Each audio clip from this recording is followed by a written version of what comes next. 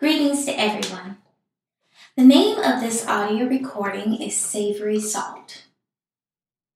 Now we know salt as a mineral used for flavoring and preservation. It is needed by all known living creatures. We also find that salt is often mentioned in the Bible and in more than one context. Now many of us crave the flavoring of salt, but it is not merely a seasoning. The scriptures reveal that salt's literal uses and symbolism indicate great spiritual meaning for all of God's people.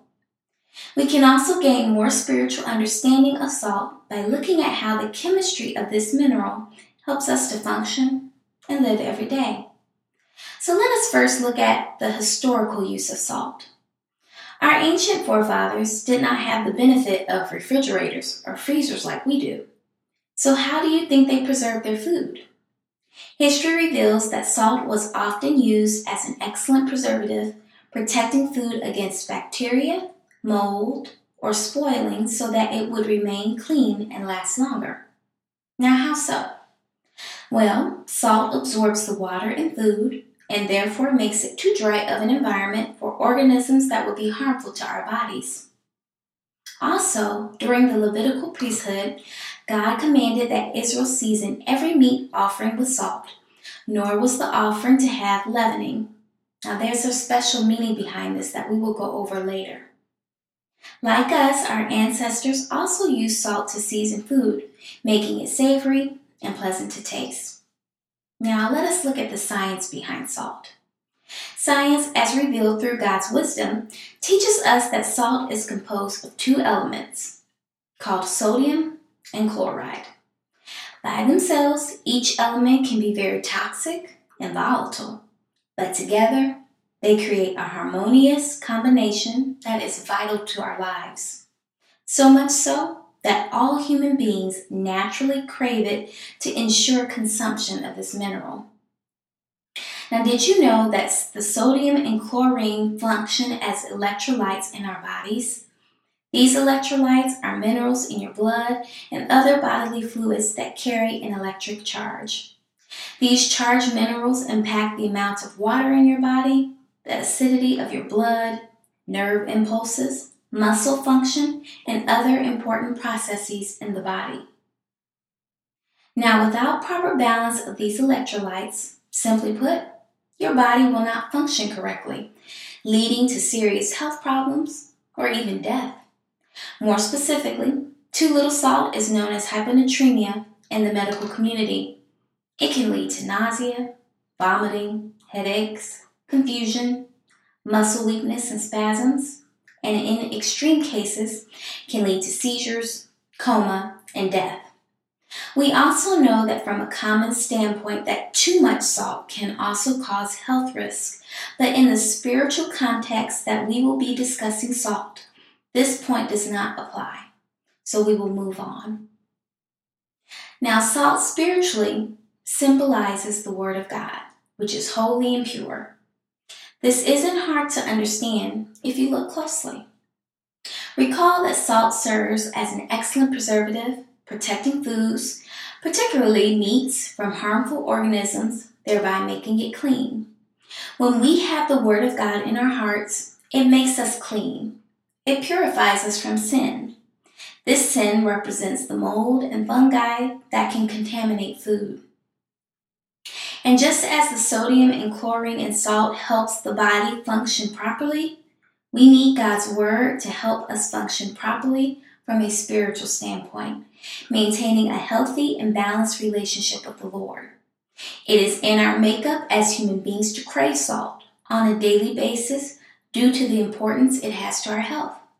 That is one of the mechanisms that God used to preserve life, for He is the God of life. Now, when the Lord calls His children, they will hear and know His voice as according to His will. And it is in a child of God's makeup to crave His Word, because that is how we become a part of Him. We must consume His Word, which is found in the Bible, on a daily basis. Otherwise, we won't survive. Now, in Leviticus 2:3, God commanded that when Israel offered a meat offering, it should be salted with salt and contain no leaven. The children of God are also an offering unto the Lord. Now, how can we be deemed acceptable in His eyes?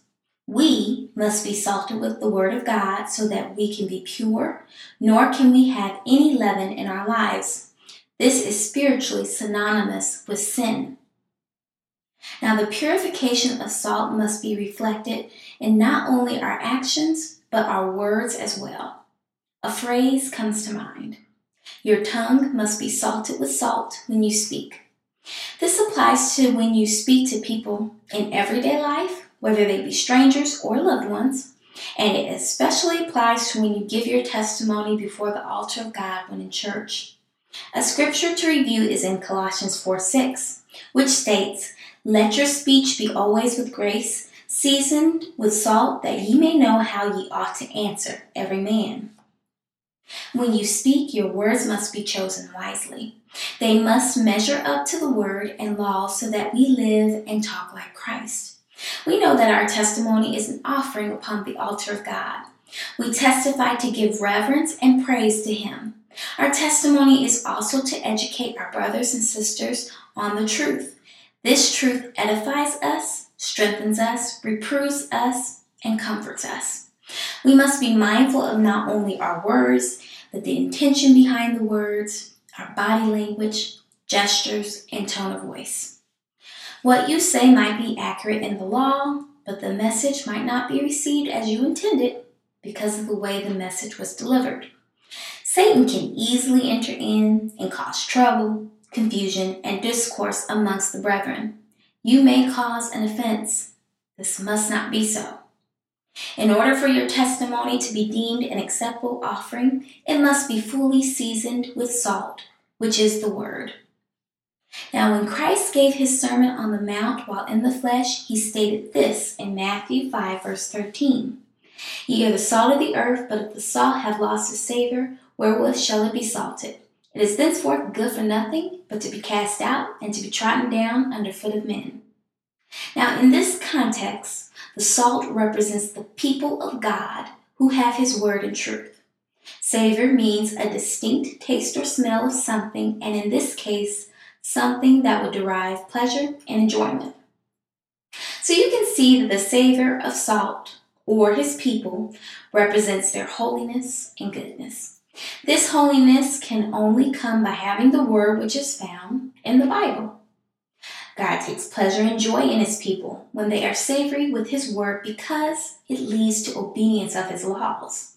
If we become unsavory to God, then we are disobeying Him. It means we have lost His word, the very thing that gives Him delight in us and makes us distinct from the wicked in this earth. It is the word of God that makes us worthy of salvation and prevents us from being cast away or trodden under the sins of this world. Now, God also used the phrase covenant of salt, which is mentioned twice in the Bible. In Numbers chapter 18, God established a covenant of salt specifically with Aaron, the brother of Moses, and his lineage to serve as Levitical priest for the Lord's sanctuary. He stated in verse 19, "It is a covenant of salt forever before the Lord unto thee, and to thy seed with thee."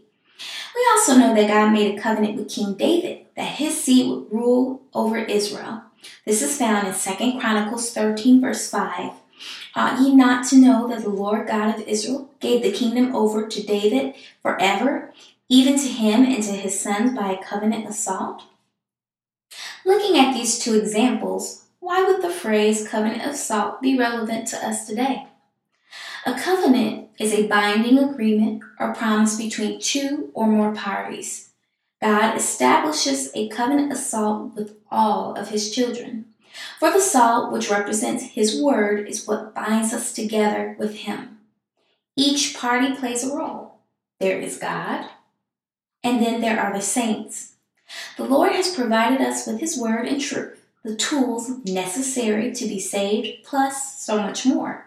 We must be gladly receive His word and obey.